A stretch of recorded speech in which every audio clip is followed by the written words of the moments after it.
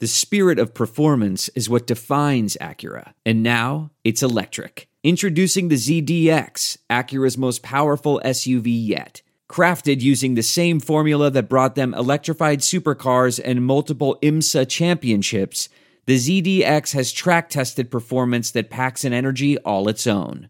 Unlock the energy and order yours at Acura.com.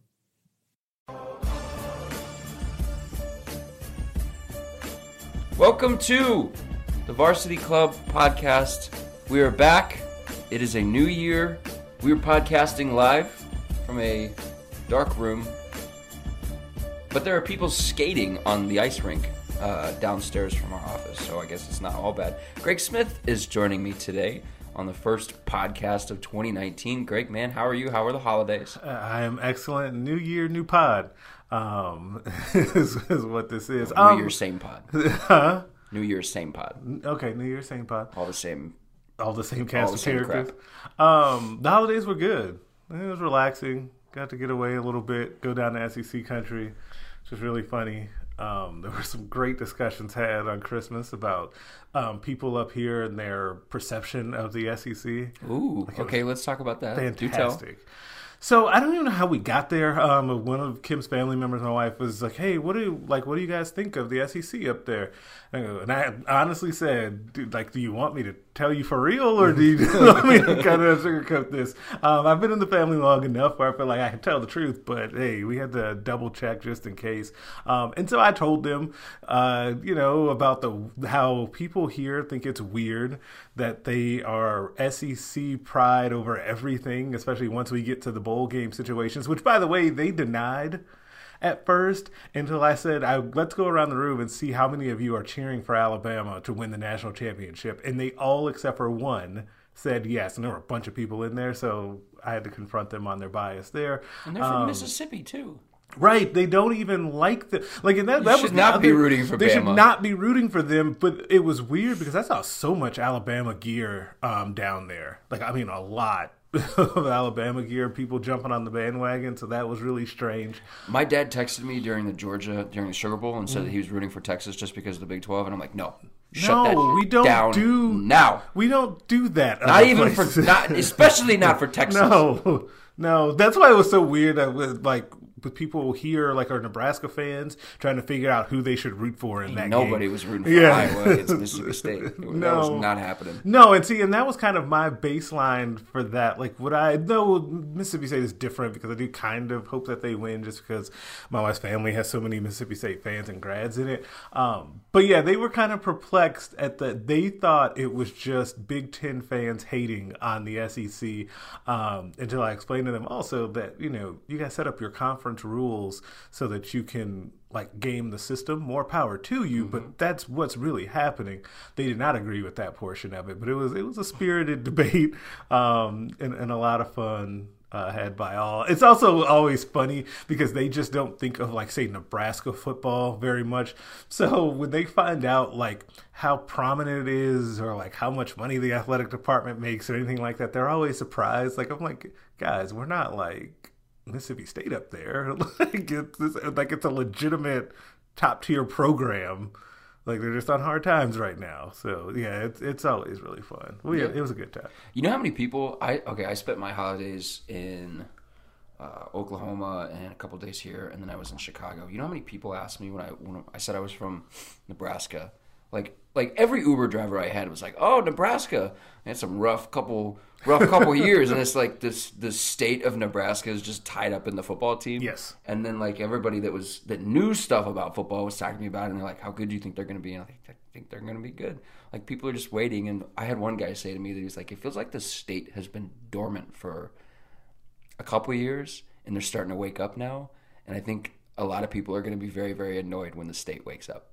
Yes, and I've maintained that. I want to put that on record here as well, is that if/when Nebraska gets good, people are going to be really annoying, but I'm going to cheer them on silently because I think they will deserve it from all of the crap that they've taken, particularly when that thing turns against Iowa. It's going to be insufferable, but you guys have earned it when it happens. I'm just going to sit back and just watch with the silent but approving dad nod. Yep, I'm with you. as everybody does it. Okay, I want to talk to you about the bowl games. Yep. Big Ten sent 9 teams.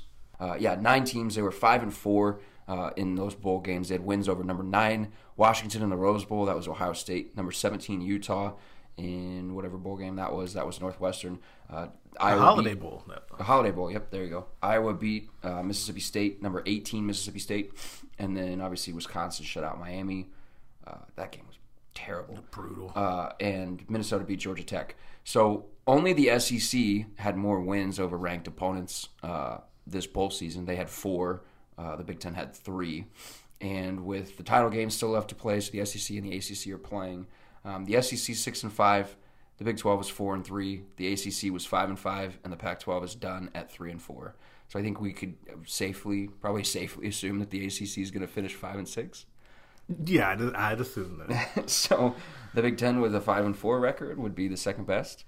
Was there any Big Ten result that you saw, either watched the game live or saw box score afterwards and were shocked by it? I was surprised that Iowa won that game. The way that game started off, it looked like kind of how I feel Iowa looks like when they play teams that actually have athletes and good athletes especially on the defensive side of the football, where Mississippi State was swarming to the football. Iowa had a really tough time moving the ball, and then it flipped, and Iowa was able to get some stuff done. But that one surprised me. And just quickly, the one that did not surprise me was the Ohio State game. Though I felt like it was closer, we were talking about this off pod, I felt like it was closer than kind of people were letting on it was on social media, because I was also following it on social media. But Ohio State, it was not a surprise that they won that game. I thought that Washington was overmatched, and I thought the Pac-12 was really bad this year, pretty down. But it was still pretty interesting. And then as an offshoot, the coverage of Urban Meyer's last game was kind of sickening, but that's neither here nor there. Yeah, that was usually the case. Let's talk about the Ohio State game in a second, because that kind of leads into a broader discussion about the playoff that I want to get into. So there were a couple. Iowa won that game with 199 yards of total offense and negative 15 rushing yards.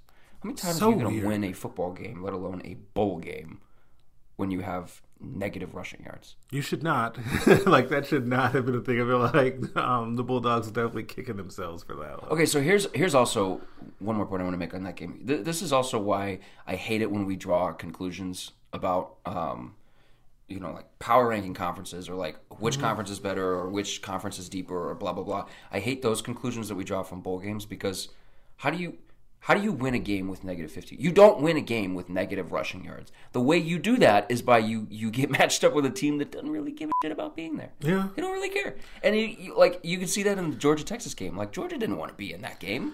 That was such a weird. That one it was very, very apparent that they didn't want to be there. There was a very lackadaisical attitude when that game started. And we're going to be like, okay, Texas is back, and the Big 12, the powers that be in the Big 12 can beat the SEC and whatever other random stuff Twitter user A is coming up with.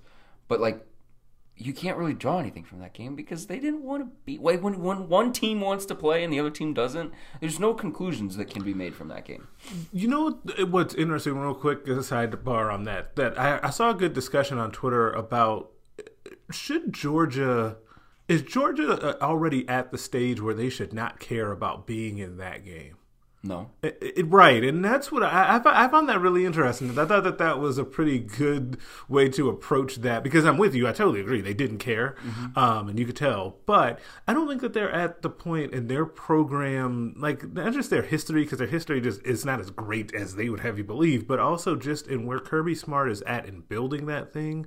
I think, to me, if I'm him, I'd be very, very disappointed that the team didn't care about that game, because we needed that to continue to springboard and build to where we're ultimately trying to go, which is an actual national championship program.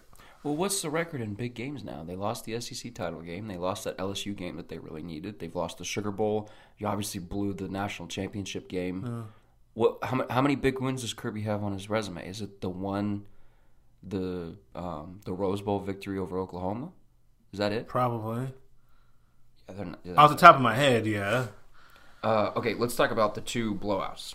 Okay. Because both of them were Big Ten versus SEC, and I think especially in the Auburn-Purdue game, There was a very noticeable difference in not just size in the line of scrimmage, but overall speed and athleticism at the skill position players.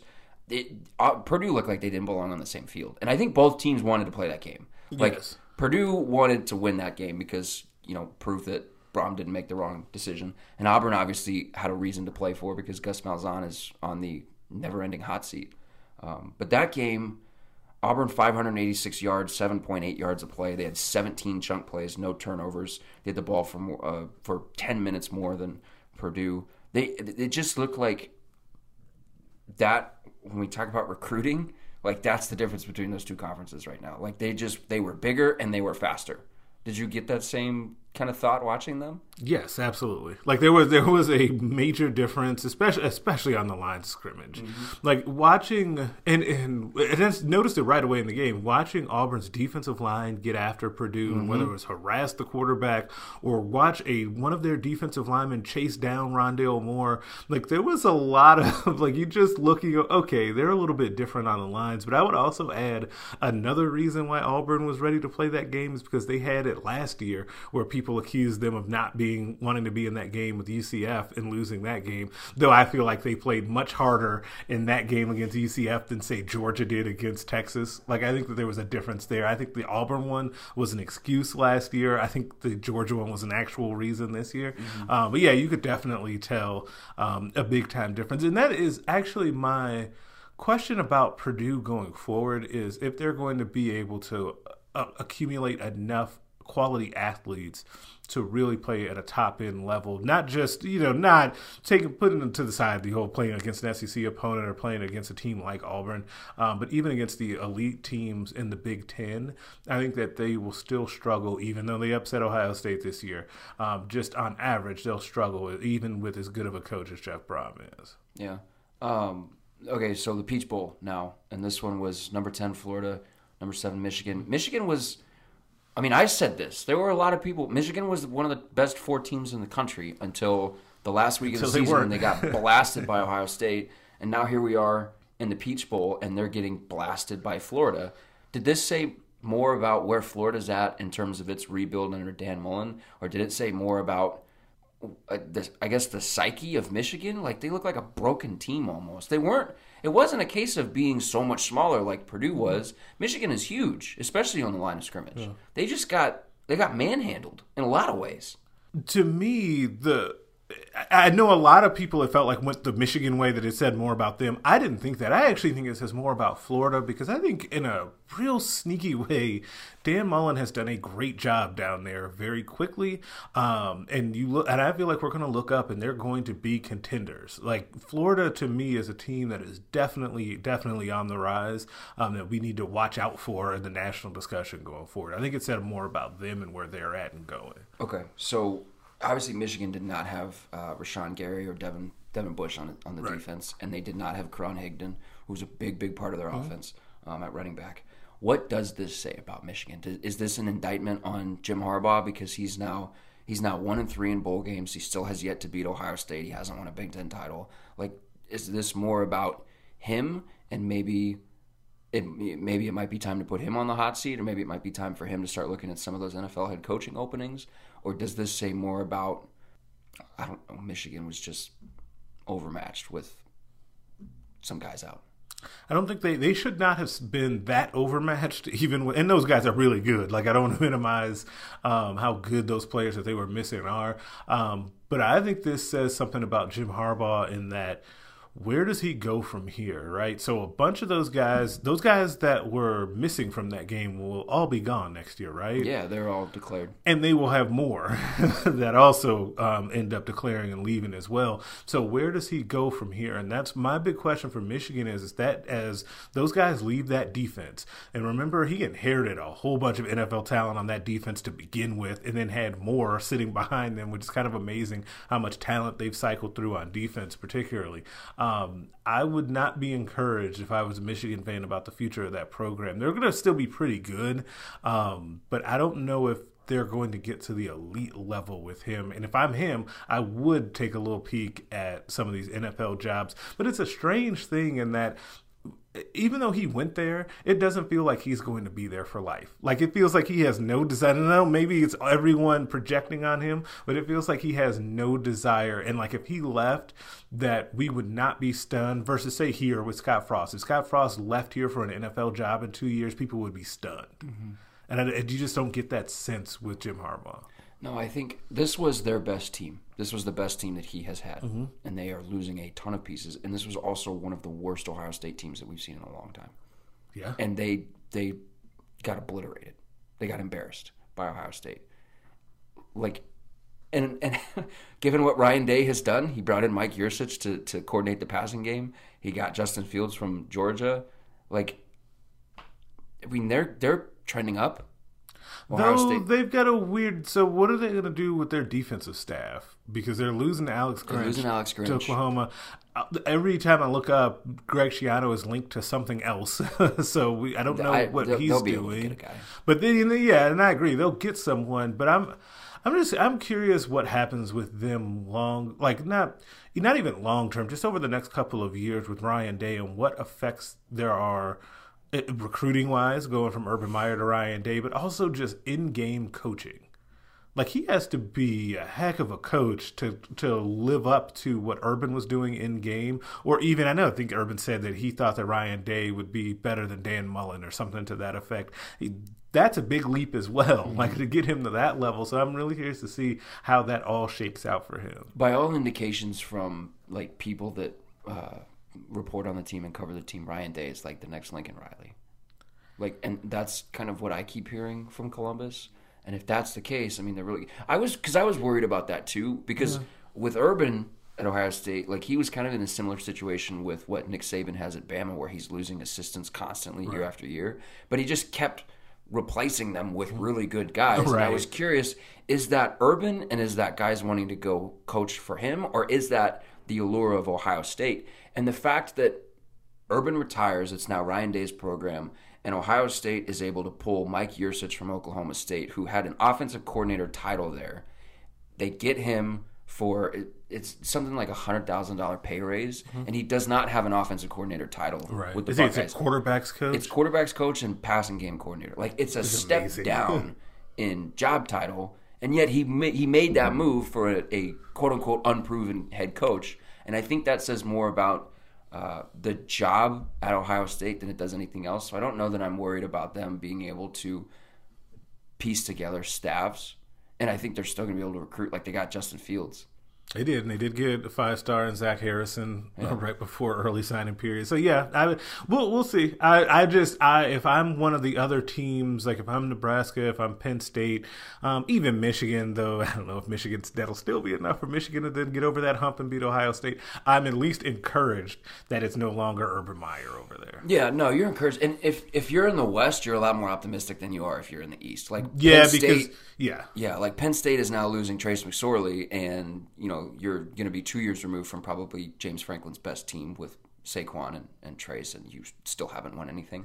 And Michigan is obviously in the situation that Michigan is in, and I think Michigan State, I think Mark D'Antonio is like a year or two away from leaving that job. Feels like it. But also the thing, too, is if you can get in those one-game situations in the conference championship, if you're those teams in the West, you might now feel okay or even better about your chances, because now, let's say, just for sake, that next year Ohio State goes back to the Big Ten championship, right? And it's now Ryan Day against, say, Scott Frost or Jeff Brom or Pat Fitzgerald. Like, these are coaches that are pretty good, right? Like, at the least, they're pretty good. So you feel good about your one-game scenario, be trying to out-coach him, even if, and now, unless he does turn out to be Lincoln Riley, then you end up in a situation where you're in the same spot. But you have to feel at least good about taking your shot there. So it's interesting that you said Nebraska, Purdue, Northwestern. You did not include Wisconsin in that.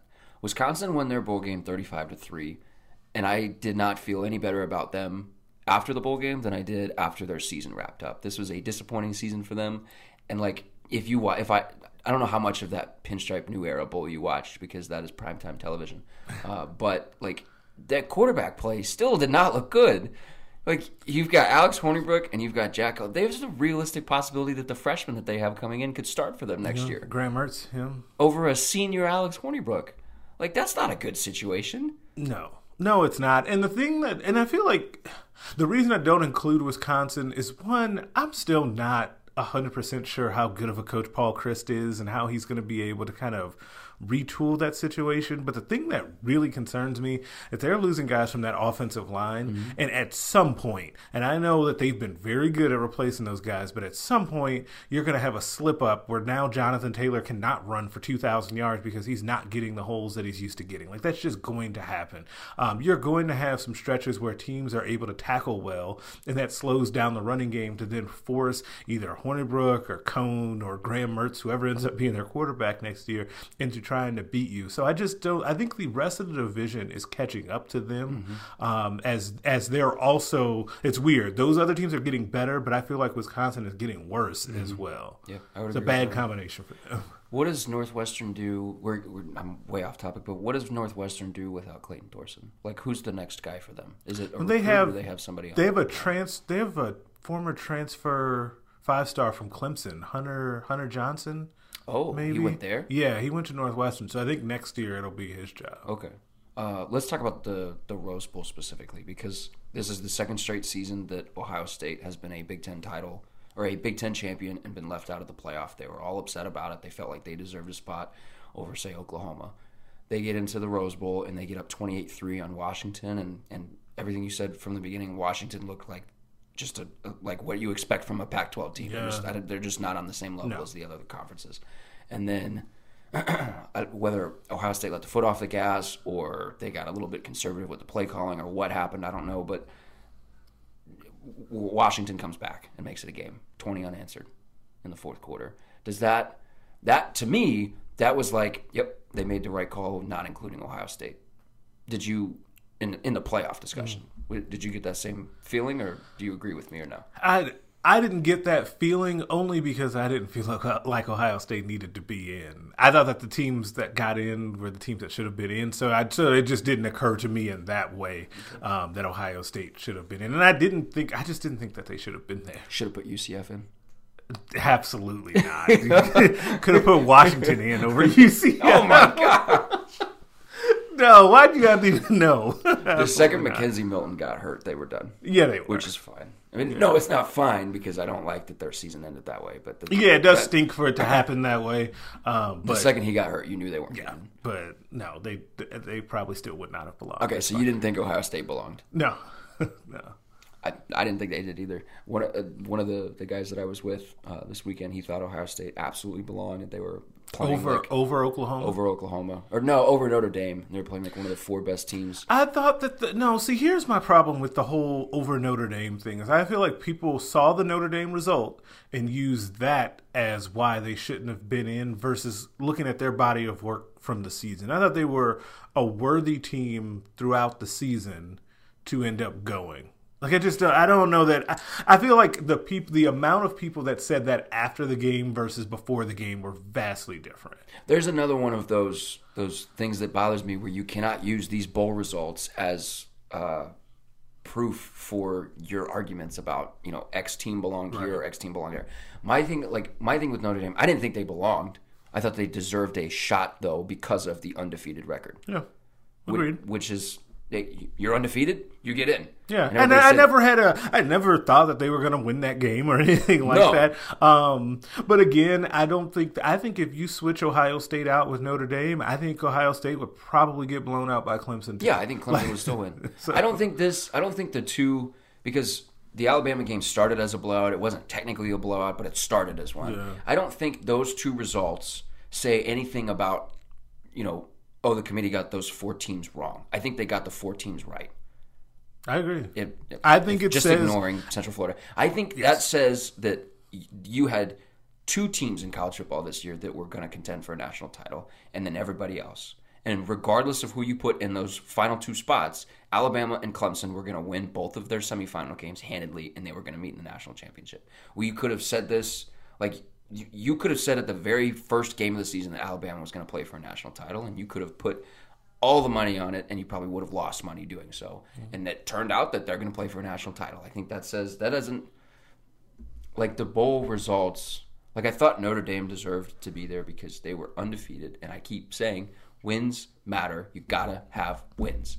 so put Notre Dame in. But just because they got blasted, that does not mean that they did not deserve to be there. It just means that Clemson is a much better team than they are. I could not agree with you more. Cool. Like that. Excellent. Yes. But there were always going to be those two teams playing for the national championship. Always. Yeah. And so I feel like we knew that from the beginning. And I am actually like, as a part of that, I'm looking forward to seeing them play again because they are the two best teams. And while I think that Alabama is cruising toward Nick Saban's sixth championship, ridiculous.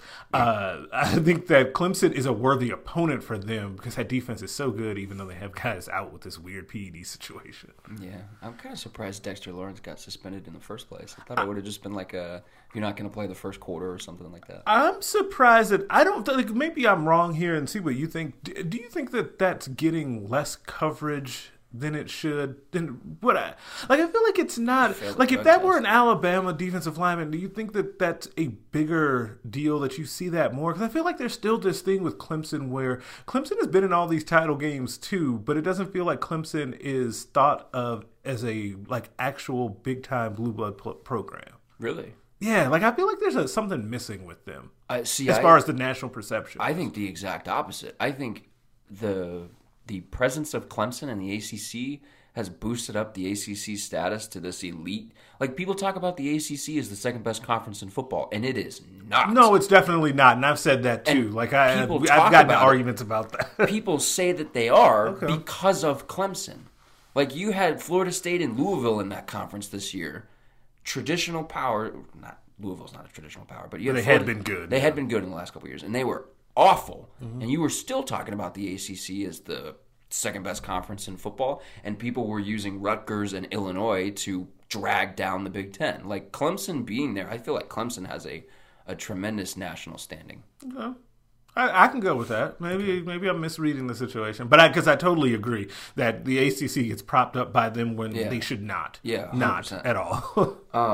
So excuse me.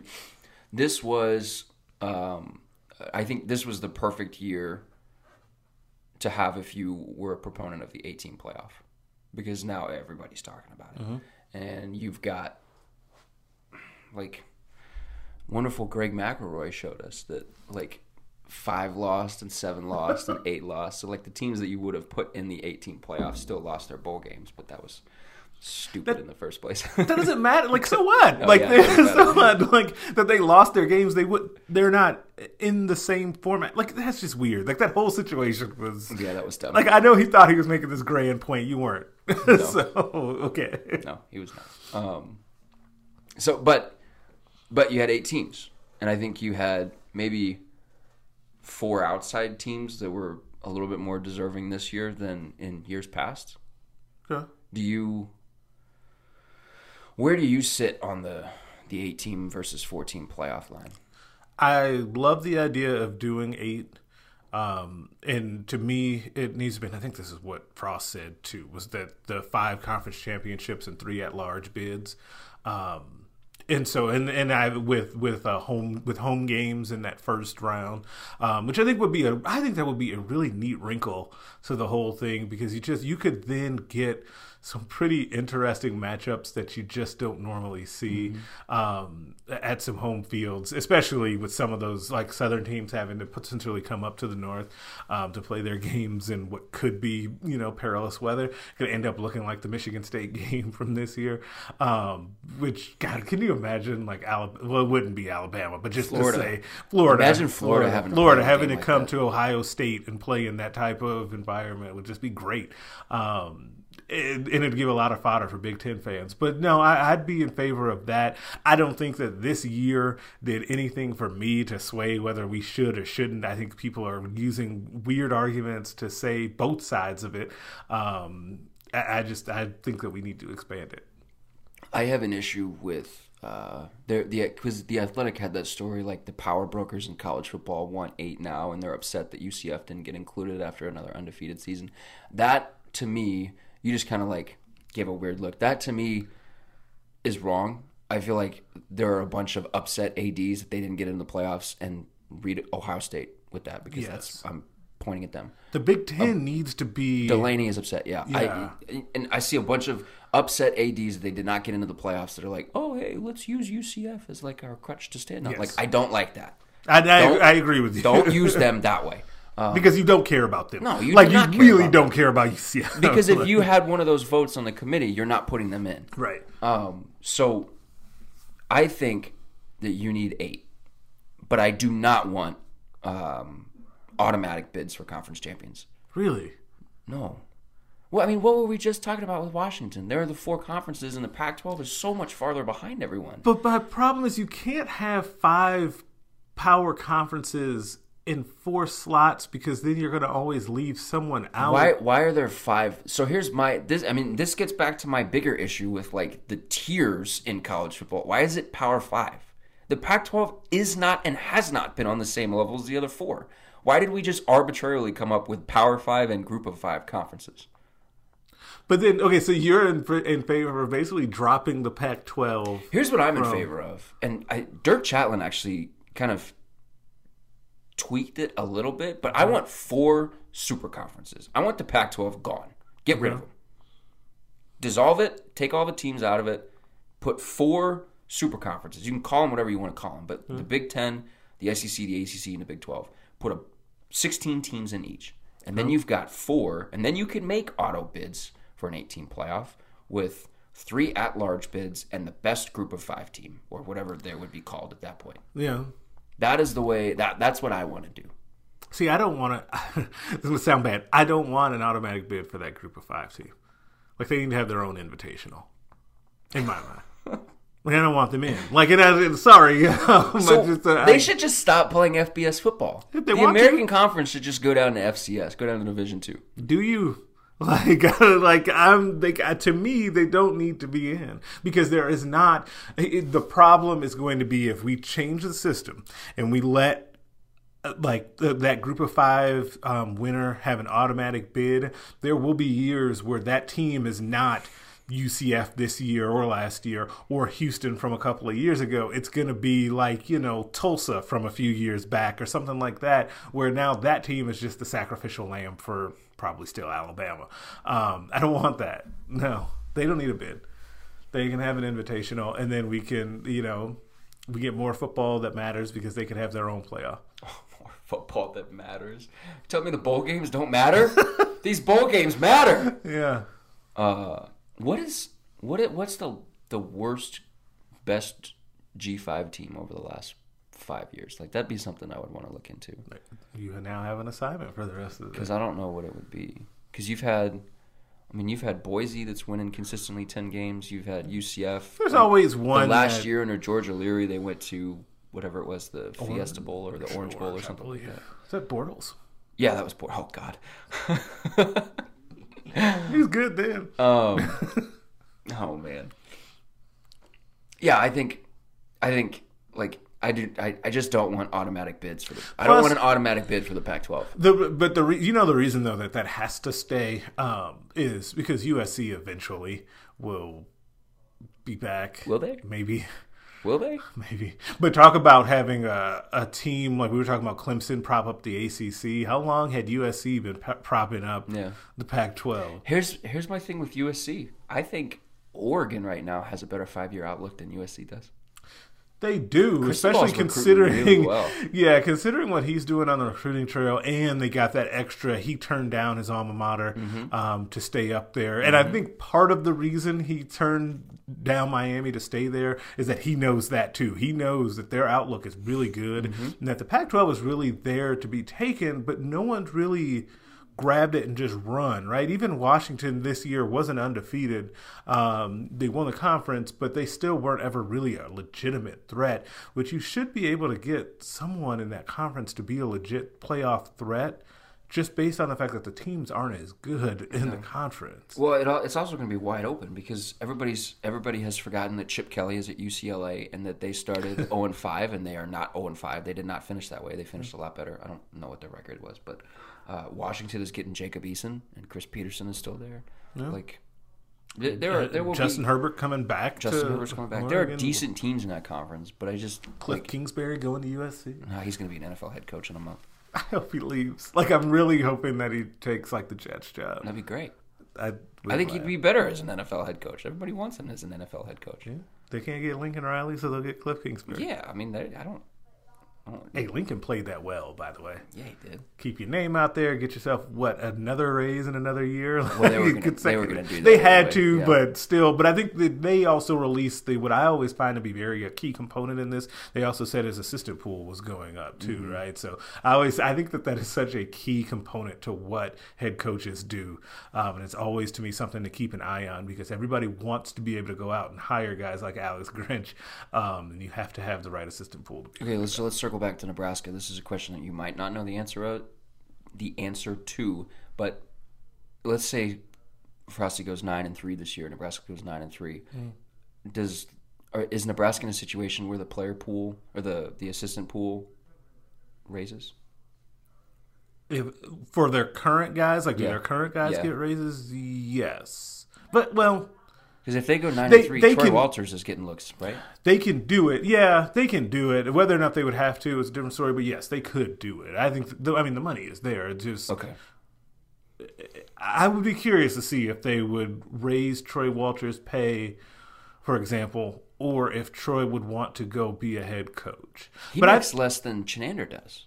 Yeah, Chenander makes more than. Which surprised me. You mentioned that a couple of weeks ago, and that kind of surprised me. But if the offense keeps playing as well as the offense has looked, they're going to have to raise him at some point. The problem is the person that gets credit for the offense is Scott Frost. So you're raising his pay just to keep up appearances. I don't know. It's an interesting question because I think that they. Oh, I don't think it would be just to keep up appearances. I think he's a very real part of that offense, right?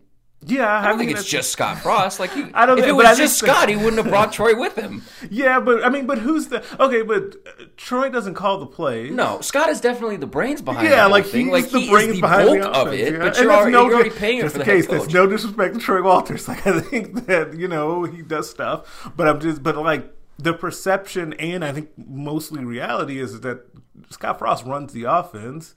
So I don't know if you would raise. Okay, here we go. Let's see what he does with Wan'Dale Robinson. If Wan'Dale becomes a Biletnikoff finalist or a whatever the all-purpose Paul Horning Award, and all that, or a Heisman, if he gets in a Heisman conversation, give Troy Walters a raise. If Jamie Nance is a contributor, after you give Ryan Held a raise.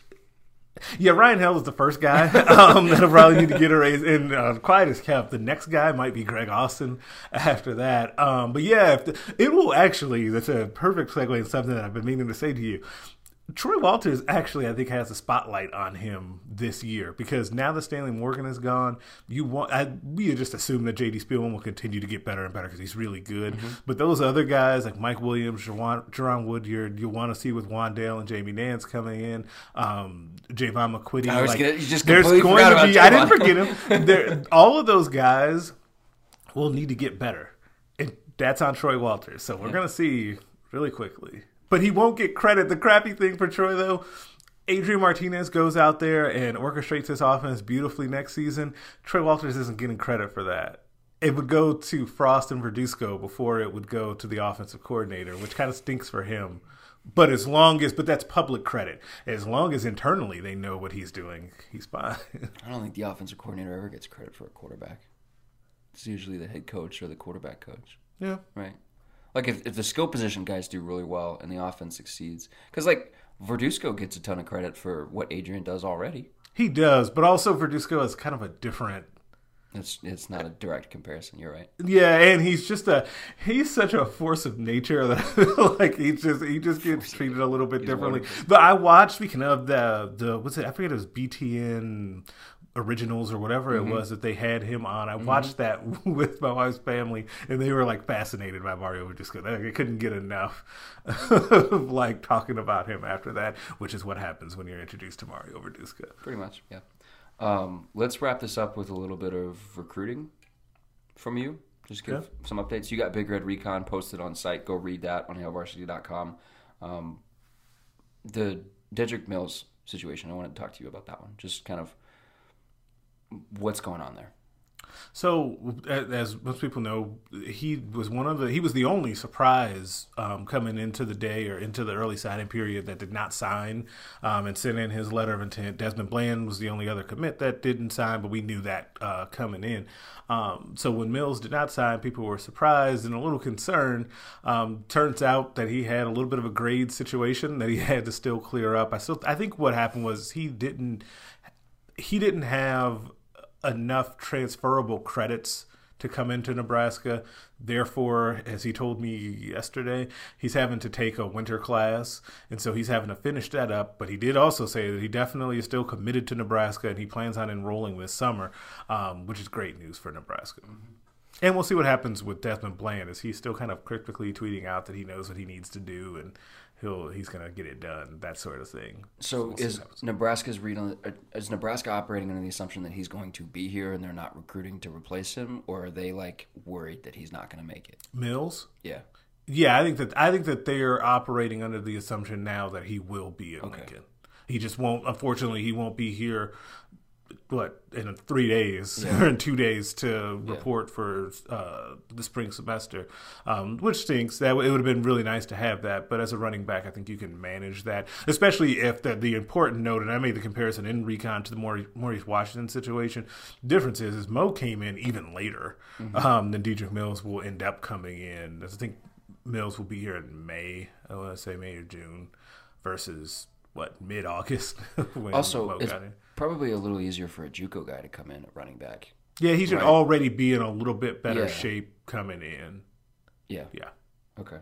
And that's a big, like, you've written about this before. Like, they have plans to use him. Like, he's not just going to be depth in that backfield. Like, they have plans to use him. Is it going to be similar to the way that they wanted to use Greg Bell, or like what are you hearing there? I think it'll be similar to the way they used Divine Ozigbo, whereas it'll be he can run between the tackles, but also do other things as well. Divine was not just a between the tackles guy. He was breaking long runs off. He was until last season, but he was until last season. So it's still just an amazing story. Even with that kind of being behind us, it is just incredible what happened there. But yeah, he was your best player when we did the best of 2018 thing. He was Greg's best player. Go read that, and it was like hard to argue with. Yeah, it's tough. But plus having Mills, a guy who's a little bit more seasoned in that room, who's been around, who's played Division I football at Georgia Tech and was successful, that will also really help in the fact that running back room is really young. Like everybody's so young, so you need someone to be a little bit of a veteran presence in there. And plus having that guy in the backfield that can run a little bit more between the tackles opens things up a lot for those other guys, which will be a lot of fun in this offense next year. Yeah. It's good to be back. It is good to be back. We're getting closer to the start of spring football. We are. Well, we got the next signing day, and then right around the corner. You mean like the late signing period? Yeah, which now it doesn't feel it's like... It's technically the national signing day, and now it's just the late period now. They should just rename that officially, because it is... Because I say that all the time, and I see it all the time, just the late period. Teams filled classes back in December. Like, yes, it is. This is not the national signing day anymore. No. Favorite holiday gift or best holiday gift that you got? Oh, man. Best holiday gift. Oh, well, it'll be a combo gift, because basically what we did was like right after National Signing Day or the late period, we're actually going to go on a trip to the Bahamas. So what we had our family do was, instead of giving gifts, just give us money for that or call our travel agent. And so everybody obliged. That is paid off. And so that definitely be the best gift that I got. What was yours? Mine is like... I got a chocolate Harry Potter wand, and it's so stupid. But I'm like, I was not ready for that. Do I eat this, or do I like keep it as like a toy and play with it? Is it? Well, I'm assuming it's wrapped up. Yeah, it's wrapped up in foil. Interesting. But if you hold on to it, like the heat from your palm is going to melt it. It is, or it isn't. It will. You can't play. You got to eat. Here's the dilemma that I'm in, man. Do I eat it or do I play with it? If I eat it, it's gone. I can't get it back. Bring it on Monday. We'll share it. Okay. That's not the best one. Is that not the best solution? No, if it was me, I'd just play with it. The fiance knitted me a beanie, and it's pretty cool. Okay. And so that one, like, we like made gifts for each other this year because we're both broke. Also because I had to pay for a wedding ring. But you made a gift? Yeah. Now I got to put you on the spot. Mine was not good. I can't make stuff. mine was like, she really likes Prosecco. It's like kind of wine, I guess. And so I just like got her a bottle of it, like rebottled it, and like put a label on it. So like I don't know if you've ever seen, they're like bridal shower gifts, where they're like wine bottles for like the key moments in life. So like you open them when you have your first kid, or you open it when you have your first fight, or some stupid stuff like that. Okay. I just like gave her one that was like the date we got engaged, and like on the back of it, like, there will be many more memories, so there will be many more wine bottles, or something stupid like that. Oh, and she really enjoyed it. That's sweet. So it was sappy. It was not a beanie, and it was not crafty of me. No. But she liked it, so that's all that matters. That's what matters. I got off the hook. Good job. So that was that. But I liked the beanie. It came in handy when we were in Chicago. Man, it was cold and rainy there. It was rainy? Yeah. It was rainy. It sucked. That stinks. But it was still Chicago, so it was better than the GOAT 95% of other cities. Probably like 99%. I want to live there someday. Okay. We will be back next week with another podcast. If Greg wants to join, he has just an open invitation. The chair is his. Sweet. So we will be back next week. Keep it with Hail Varsity. Until then, there will be basketball stuff going on throughout the week. So just bookmark hailvarsity.com on your browser. Subscribe to the podcast on iTunes or SoundCloud. I think we're on a couple others, but I don't know what iTunes put us on. And we will talk to you guys next week. Thanks, guys.